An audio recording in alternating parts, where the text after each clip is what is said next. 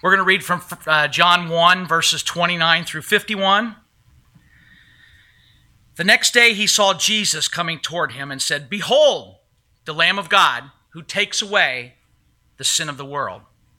This is he of whom I said, after me comes a man who ranks before me, because he was before me. I myself did not know him, but for this purpose I came baptizing with water, that he might be revealed to Israel." And John bore witness, "I saw the Spirit descend from heaven like a dove, and it remained on him. I myself did not know him, but he who sent me to baptize with water said to me, 'He on whom you see the Spirit descend and remain, this is he who baptizes with the Holy Spirit.' And I have seen and have borne witness that this is the Son of God." The next day, John was standing with two of his disciples, and he looked at Jesus as he walked by and said, "Behold, the Lamb of God." The two disciples heard him say this, and they followed Jesus. Jesus turned and saw them following and said to them, "What are you seeking?" And they said to him, "Rabbi," which means teacher, "where are you staying?" He said to them, "Come, and you will see." So they came and saw where he was staying, and they stayed with him that day, for it was about the 10th hour. One of the two who heard John speak and followed Jesus was Andrew, Simon Peter's brother.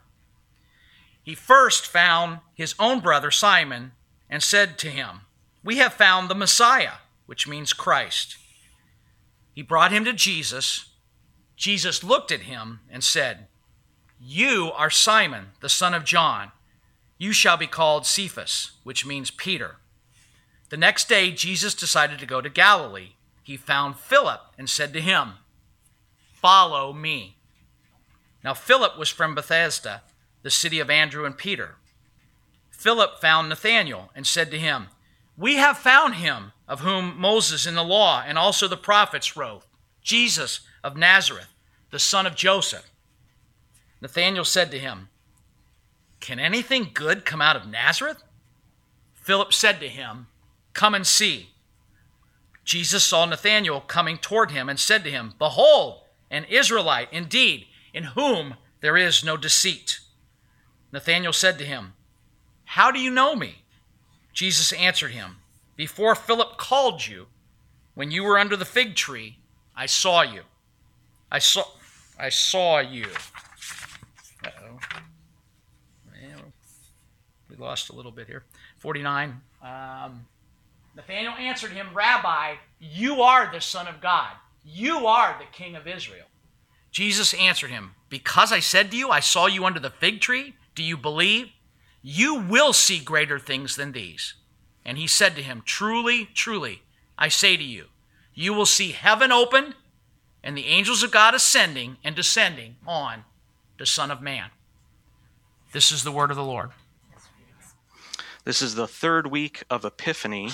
It is a season in which we see Jesus Christ made manifest or made plain, made visible to the nation of Israel and also the Gentiles. A few weeks ago, we had mentioned that when the Magi come, these kings, these magicians or wise men, they arrive at the home of Jesus and his parents, and they are a representative sample of the Gentiles coming to the light of Christ. They follow what do they follow? They follow a star in the heavens. One of my favorite hymns during Christmas time and Epiphany is "Star of Wonder, Star of Bright, Star of Royal Beauty, Bright, westward leading," and then this is my favorite phrase in almost any Christmas hymn, "still proceeding." The light of Jesus Christ is still being made manifest to the world. The light which represented Jesus, that those Gentile magicians, Gentile kings, Gentile wise men followed, that light is still visible in the world, and it shines forth through the church. So in this season of Epiphany, we're looking at the light being made manifest to Israel and then also to the Gentiles. We had seen a week ago that at Jesus' baptism, or 2 weeks ago rather, at Jesus' baptism, he's revealed to the nation. The Father speaks from heaven, the Holy Spirit descends like a dove, it remains on Jesus Christ, and God from heaven shouts out, "This is my beloved Son, in whom I am well pleased. Listen to him." That is what God is doing to reveal Jesus Christ, but Jesus Christ in coming simultaneously reveals the heart of the Father. And we're going to look at that today, what Jesus Christ as the Lamb of God and the ladder between heaven and earth tells us about the heart of the Father. That is God's desire to save humanity. Many people, when they hear the Christian gospel, they hear that Jesus Christ bore their sins on the cross, and then they think to themselves, well, that means God must have been punishing him, and that means God's a wrathful, vengeful God who just wants to destroy the world. Nothing could be further from the truth. Jesus Christ in his person, that is who he is in his essence, both God and man, and also his work, what he did in revealing God's heart and going to the cross, tells us that God is love. And that's what we're going to be seeing today through this message. So we're looking at both how Jesus is the Lamb of God and Jacob's ladder. John's testimony at the beginning of the chapter, we're going to see how John is pointing to Christ and actually sending his disciples to them. We're going to look at two Old Testament stories. These you've probably heard if you were in Sunday school growing up. We're going to review them really quickly just to see what are these people in John chapter 1 talking about when they say the Lamb of God. What does that mean? Does that mean Jesus is a lamb? Yes, it does. But is he a lamb that walks around on fours and is furry? No, that's not what John the Baptist is saying when he says, "Behold the Lamb of God." We're going to look at what John the Baptist is specifically invoking. He's making a particular literary allusion, a literary reference to another event in the scriptures, and we're going to look at that. We're going to look at Moses' prophecy that another prophet would come up after him and see how Jesus Christ is the fulfillment of that prophecy. And then we're going to look at the final two things of Nathanael's encounter with Jesus Christ, and then finally the description that Jesus makes of himself, that he is Jacob's ladder. So this passage comes about in a time in John 1 where the baptism that Christ underwent is replayed. Remember, that was 2 weeks ago for us. Last week we had seen in Mark how Jesus goes throughout all of Israel and does deliverance and healing. He's going on this mission of mercy. Well, here we see John's testimony being replayed, and he's got a mission. When he's with his disciples, he sees the Christ at a particular point, and he says, "Behold the Lamb of God." And then what happens? These two disciples of John, they were studying with John, they were living with John. John was teaching them about God and how to live in righteousness. John sends them to Jesus. He says, "Behold the Lamb of God," and then what happens? These two disciples leave. And so John gives a testimony that Jesus Christ is the Lamb of God. He has two functions here. Earlier, he described Jesus as the Lamb of God to Israel, and then he baptized Jesus. But here, he's reiterating same testimony, "Behold the Lamb of God." And earlier in the previous time, he says, "Who takes away the sins of the world." Here, he sends his disciples to follow after Christ.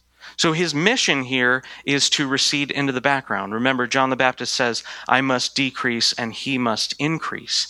And so John the Baptist is fading from the scene. It's exit stage left for John the Baptist here.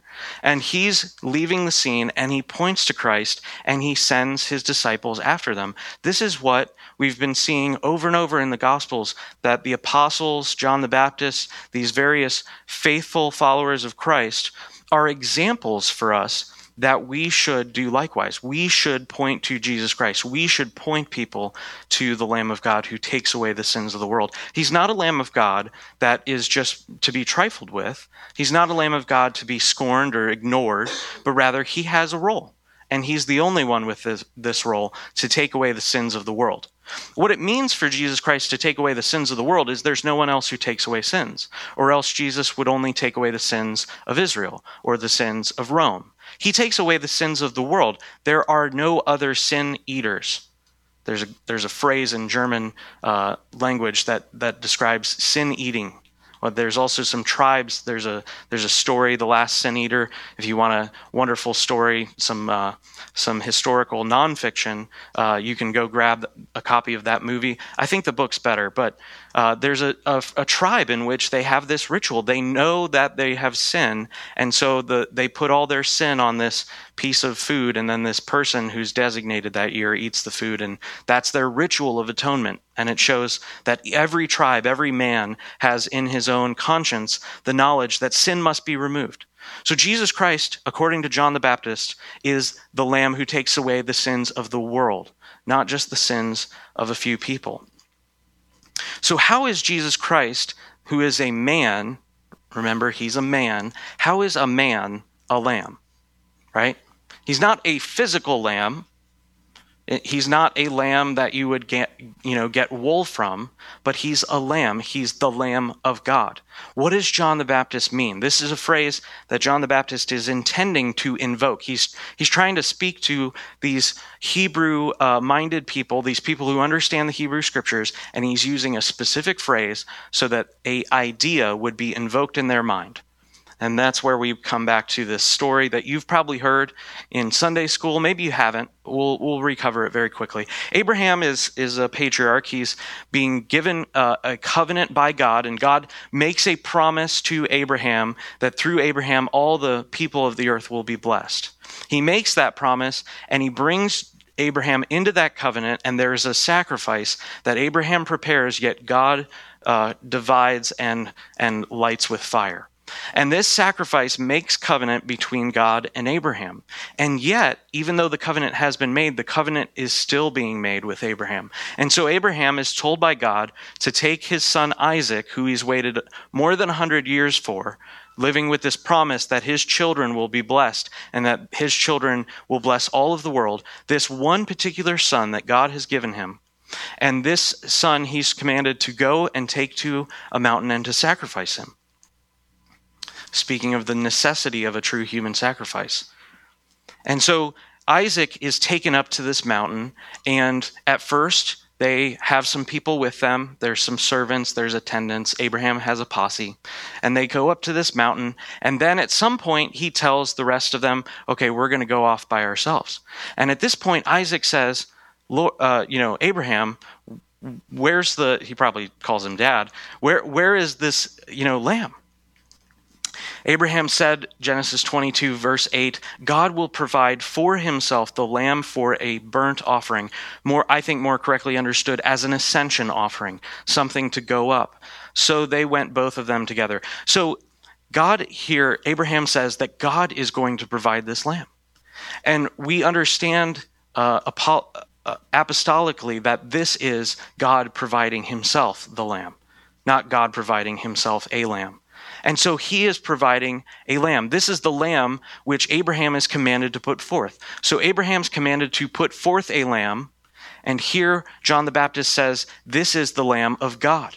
Jesus Christ is the lamb that God puts forth to take this sacrifice. The faith-filled obedience of Abraham in this account actually re-solidifies and reenacts and reestablishes the covenant.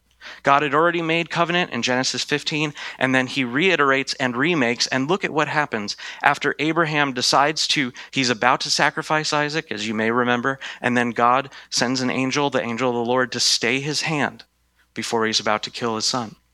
And so Abraham demonstrates that he trusts God, he honors God's word more than he honors his own hope, his own opinion of how things should work. And so Abraham trusts God, and through that, God gives him a blessing. He rewards him. Look at what happens. Verse 15, and the angel of the Lord called to Abraham a second time from heaven and said, by myself I have sworn, declares the Lord, because you have done this and have not withheld your son, your only son, I will surely bless you, and I will surely multiply your offspring as the stars of the heaven and as the sand that is on the seashore. Have you ever looked into the sky? Have you ever gone, don't do this in Dayton or any large city. Go out into the wilderness, go camping, go to Yellow Springs, and you will look up into the sky. The visible number of stars that we can see is less than 1% of all the number of stars that are in the universe. And God here is promising to Abraham that your descendants will be like the stars of the heavens and the sands of the seashore. I don't know about you. I've counted a few things in life. I've never counted the sand on even one shore, let alone all the shores on the earth. They're uncountable. God is describing a multitude of people who he is wishing to redeem and to bless. He's wishing to love and to bring them back from their sin and bring them back into harmony with him. This is what God is doing through Abraham. So he says, "And your offspring shall possess the gates of his enemy, and in your offspring shall all the nations of the earth be blessed." Why? Because you have obeyed my voice. Abraham demonstrates the heart of the Father that he would offer up and put forth his only son, the son that he loves. This is the substitute that's made. What happens? Isaac's not killed. They see a ram that's caught in the thicket or in a bush, and that ram is, according to Abraham, the lamb that God provided to substitute in the place of Isaac. So this lamb here is what John is referring to. He's saying that this is the lamb which God puts forth. This is the lamb which God chooses to take the penalty. We see the heart of the Father not only through Christ's works of mercy. Remember last week how we talked about how Jesus was going around and he was actually touching these sick people, and he was helping out these oppressed people who were filled with darkness, filled with fear, filled with anxiety. He was delivering them from demon oppression. He was delivering people from the infirmity in their body, whether it was some form of illness or a malady of a limb or something like that. And Jesus is doing these works of mercy which show us the heart of the Father. But here we see John the Baptist's testimony that Jesus Christ is the Lamb which God puts forth as revealing the heart of the Father, not just the work that Jesus does, but also the person, who he is, that Jesus Christ would know God's will, that he would be put forth as a sacrifice and yet come. That speaks to who Christ is existentially, not even just what he does in the nation of Israel. Understanding Christ as the Lamb of God is to see that he's the Lamb who God puts forth, and by that we understand that this is God's heart. God wishes to have the stars of the heavens and the seashore, the sands of the seashore. He wishes to have that multitudinous group, that wonderful array of redeemed humanity, and so he makes an exchange. This is love, because without that exchange, the redeemed would never come. So Christ is not only the redemption of man, but this is not man's doing. This wasn't man's invention. We did not get together, hold a council, and decide, let's kill Christ in order to be redeemed. This wasn't our idea. It didn't originate with us. This is God's idea. And so the false accusations against God's nature, which presuppose or believe beforehand that God is wrathful and God's not a God of love and we must appease God, those are all pagan ideas. That's trying to appease Zeus so he doesn't hit you with a bolt of lightning. That's trying to appease Baal so that you'll have crops that year. That's not the God that Christianity advocates. The God that Christianity advocates and teaches is that God was working through Christ, and that's what we're seeing in today's reading. God reconciles the world to himself through Christ, as Paul mentions in 2 Corinthians. He says, God was in Christ reconciling the world to himself. That is, what Jesus did on the cross when he took the penalty of sins, there was something that the Father was doing in him. And that action was the redeeming of the world to himself. I've been trying to work out a little bit more lately, and one of the things that they say in all of the different manuals and videos that I've watched when thinking about the proper form is to understand the difference between your mass and the Earth's mass, and to also concentrate on the fact that you are not pushing yourself up, but think about it like pushing the world away. Now, of course, that's absurd, and that is what sin is. It would be absurd for you to think that by your sin you could push God away from you. You have merely pushed yourself from him. That's what takes place in the sin of Adam and Eve. They distanced themselves from God. God's not the problem. God wants to fellowship with us, but because of our sin, we have removed ourselves from him. And because of his great mercy, he establishes a boundary so that we would not be destroyed. And yet, through Christ, he has removed the sin so that the boundary could be removed and fellowship could be restored. God wants to be with us were not trying to appease him. So another story from the Old Covenant, there's actually going to be three, but we're going to look at two explicitly. When Christ enters Galilee, he encounters this guy named Philip. This guy is a Galilean. He's just a average Israelite. We don't know too much about his home life or anything like that, but he sees this guy, Philip, and Philip probably knew who Jesus was. I mean, they lived close enough that it would have been possible for them to have met during one of the festivals in Jerusalem where everybody gets together. It's possible that Philip knew a little bit about who Jesus was or what Jesus' reputation was. But look at what happens to Philip as soon as Philip encounters Christ. He's so moved by the encounter that he sees Jesus Christ as the Messiah. Just in one little encounter with Jesus Christ, because Jesus is revealing himself at this time. In verse 45, Philip found Nathanael and said to him, now before we continue, I want to say that every Galilean, every Hebrew student, or every Hebrew child was taught in synagogue week in, week out. They were taught the scriptures, and they were taught of God's dealings with his people. And so Philip knew about a prophecy that we're going to look at in a minute. But what Philip says concerning Christ is amazing. He says that we have found him of whom Moses in the law and also the prophets wrote, Jesus of Nazareth, the son of Joseph. If you've never read the Pentateuch, the first 5 books of the Bible, you'll notice that Jesus' name is not in there. Now, so what's Philip saying? We have found him who Moses wrote about in the law and also the prophets. He's saying that there was a prophecy. And Philip is probably referring to thousands of prophecies, and I would argue that he is. But he explicitly is at least referring to exactly one. Philip doesn't provide a specific reference. Remember, these verses that you see in your Bible, those are 13th century. So Philip doesn't have the convenience of dropping you a link to BibleGateway.com and saying, this is what I'm specifically saying. He says that Jesus is the fulfillment of Moses' prophecy. What prophecy is that? Deuteronomy 18, verses 15, 18 through 19. The Lord your God will raise up for you a prophet like me from among you, from your brothers. It is to him you shall listen. Moses is the greatest prophet that Israel had ever seen at the time. He surpasses all of the other patriarchs in the wonders that he does, the various plagues that he brings on Egypt, and the mighty things that he does in the wilderness to make provision for Israel so that they could eat and drink, etc. And Moses here is saying that he sees the end of his life coming, and he gives this prophecy aided by the Holy Spirit. He says, there's going to be a prophet who the Lord raises up from among your midst. He's going to be from your brothers. And so that he's speaking, of course, we believe as of Christ. He says in verse 18 and 19, I will raise up for them a prophet like you from among their brothers. This is God speaking to Moses. Moses is recounting the story to Israel. And I will put my words in his mouth, and he shall speak to them all that I command him.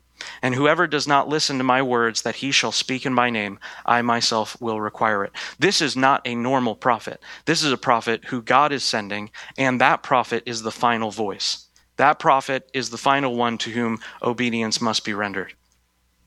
Moses' description of the Christ as from among their brothers speaks to the importance of the incarnation. This is what we've been celebrating in Christmas and in Epiphany, is that Christ is God in the flesh, and he has come to be with us, but he has also taken on our likeness. That is, he took on humanity. He's not unsympathetic with our weaknesses. He understands the weakness and the limitations of the human condition. Therefore, he can be a good high priest. He knows your pain. He can relate to your suffering. And so Jesus takes on humanity for this role to demonstrate God's heart, that God wants to come near. But here's the problem. At this point in Deuteronomy, if you remember the story, if you've ever read, at this point in Deuteronomy, Israel is constantly wanting to say, we don't want to be near God. And they tell Moses to go up to the mountain and speak with God on the top of the mountain. And they say, we don't want to speak to God lest we be consumed. And so Moses goes and he mediates between them. But what's the great problem, as we've been talking about? God wants to be with his people, and yet his people don't want to be with him. And so what happens is Christ comes to bridge the gap. Anointed under the Spirit, Christ sees Nathanael under this fig tree, And this, we know, is taking place by the Spirit because of two things. The geographic distance, which is implied by the text, is that Jesus isn't down the street and seeing Nathanael under a fig tree. There is some amount of distance. Jesus is in another place, and Philip has to go. He leaves Jesus. He comes to Nathanael. He says, "We found the one who Moses is talking about." And then Nathanael is there, and Jesus shows up. Jesus is coming to seek out some disciples. But he doesn't simply see a vision of Nathanael. He also sees Nathanael's person in such a way as he can make a judgment. He can make an evaluation. Look at the text. It says that Jesus Christ, upon seeing Nathanael, he makes an observation. Nathanael, who's slow to believe at first, remember Philip says that we found the Messiah, the one who Moses was speaking about, and he's from Nazareth. And Nathanael basically says, "Can anything good come from Nazareth?" It's kind of like if you imagine like a bad part of town and then hearing that like God had raised up a prophet from that bad part of town, like Vegas, or, just insert whatever decadent city you'd like. And then Nathanael he's a little slow to believe. He's not perfect. But what does Jesus do? He then makes an evaluation. Jesus saw Nathanael, verse 47, coming toward him and said of him, "Behold, an Israelite indeed, in whom there is no deceit." We know that Jesus is seeing by the Spirit because he's able to make an evaluation that you couldn't make just by the natural eye. You couldn't just meet someone and decide, "Oh, you're an honest person and I can trust you." You can't just encounter someone on the street and know that they're not a liar. That's not in the natural skills that people have. Verse 48, Nathanael said to him, "How do you know me?" Jesus answered him, "Before Philip called you, when you were under the fig tree, I saw you." Jesus here is seeing by the Spirit, and this is a gift that the Holy Spirit gives to Jesus in this moment because God is wanting to draw some disciples to his Son. And so Jesus also sees Nathanael and describes to him his heart. He reveals that he is a heart revealer. And so Nathanael hears this, and he's filled with faith. After Christ encounters Nathanael, Nathanael has this revelation about Christ, and we know from Jesus' encounter with Peter in the other portion of the gospel, when Peter says, "You are the Christ, the Son of the living God," Jesus says, "Blessed are you, Peter, because flesh and blood, human beings, natural thinking, didn't reveal this to you, but it was revealed to you by my Father who is in heaven." We know that Nathanael is given a gift of the Holy Spirit. The Holy Spirit opens Nathanael's eyes, and Nathanael sees Jesus Christ. Nathanael answered him, "Rabbi, you are the Son of God. You are the King of Israel." Jesus answered him, "Because I said to you, I saw you under the fig tree, do you believe? You will see greater things than these." Nathanael, his revelation is no minor revelation. He unifies these two distinct threads that run throughout the Old Covenant scriptures, that God would come and be in the midst of his people, and also that God would fulfill his promise to David that he would never lack a man to sit on the throne. So David is given this promise, but God also wishes to come and be amongst his people, and Nathanael, in one moment, aided by the Holy Spirit, reveals to us and to all of Israel through his testimony that this person, Jesus Christ, God in the flesh, is both the Son of God and the Messiah who will redeem his people. This is a great unification. For us Christians who we hear these terms a lot, that may not seem like a great moment in the history of the scriptures. But if you read the scriptures, if you familiarize yourself with them, those two ideas are only veiled in reference here and there. They're never concretely put as this will be answered, these two great problems will be answered by one person. And here Nathanael sees Christ for who he is, being given this revelation from the Father. So Nathanael testifies of Jesus, both God in the flesh, Emmanuel, and also the Messiah or the Christ, the one who is anointed to sit on the throne of David. Though Nathanael is accurate, Christ's person and work go beyond what Nathanael sees at this moment. Nathanael sees this. He says, "You are the Christ, and you are the Son of God. You are the Holy One of Israel." And then Jesus takes that and says, "Do you believe only because I said to you this?" He then goes on to say, "You will see even greater things." The person and work of Jesus Christ cannot be summed up with mere words. And Jesus says, you are about to see some actions. And he said to him, truly, truly, I say to you, you will see heaven opened and the angels of God ascending and descending on the Son of Man. What an interesting phrase, ascending and descending.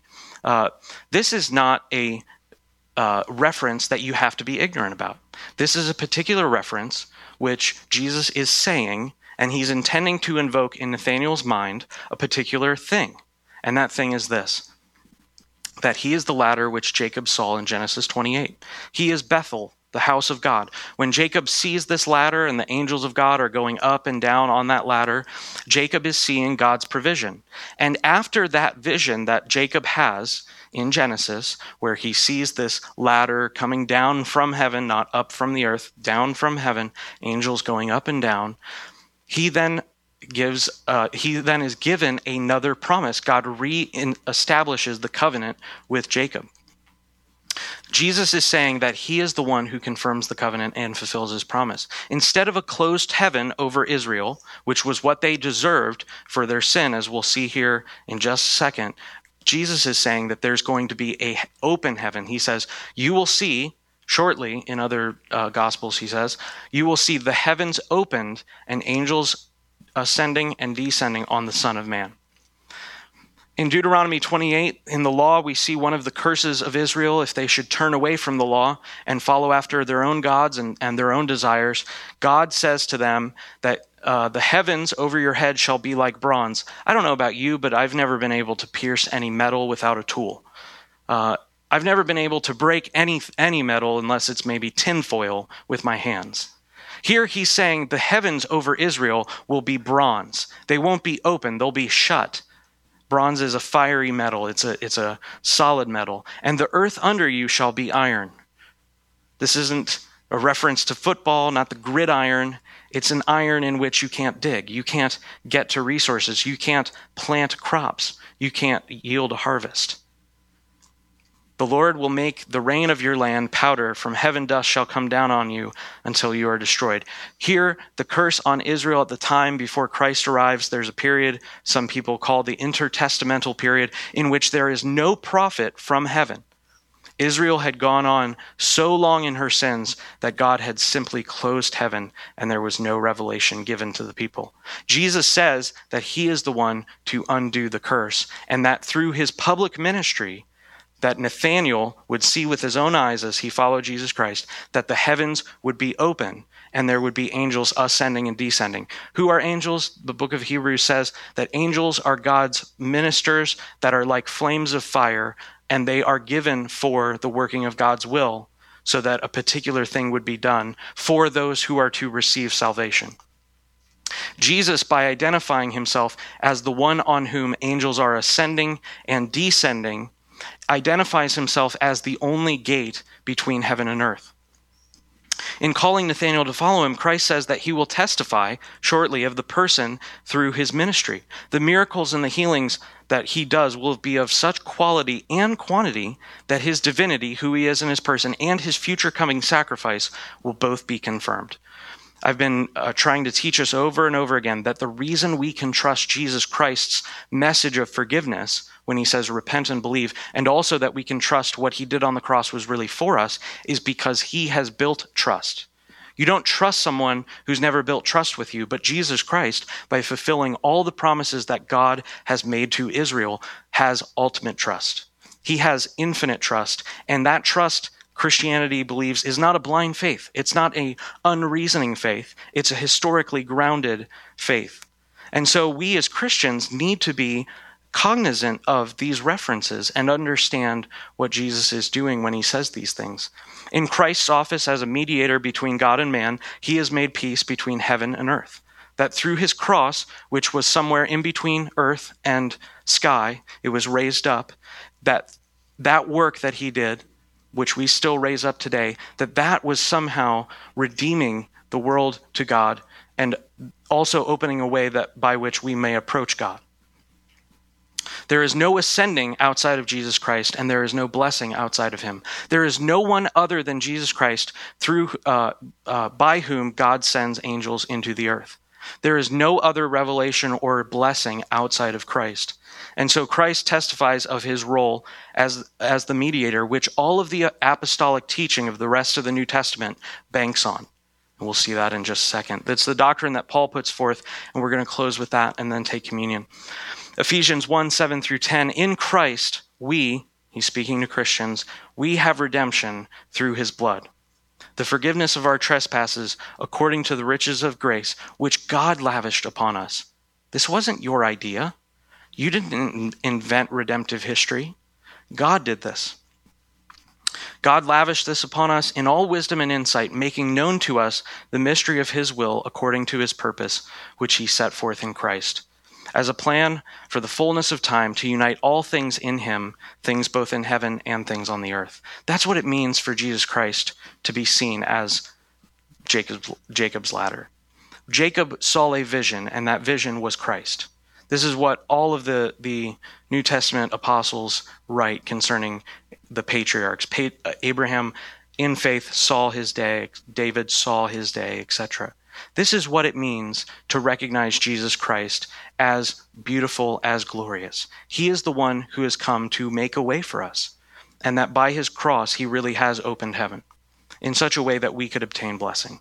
So let's pray. Father, we thank you for your word. We do ask, Lord, that you would teach us everything concerning Jesus Christ in both the Old and New Testaments. We pray, Lord, that we would be like those two disciples on the road to Emmaus, where you reveal everything that was written about you in Moses and the prophets.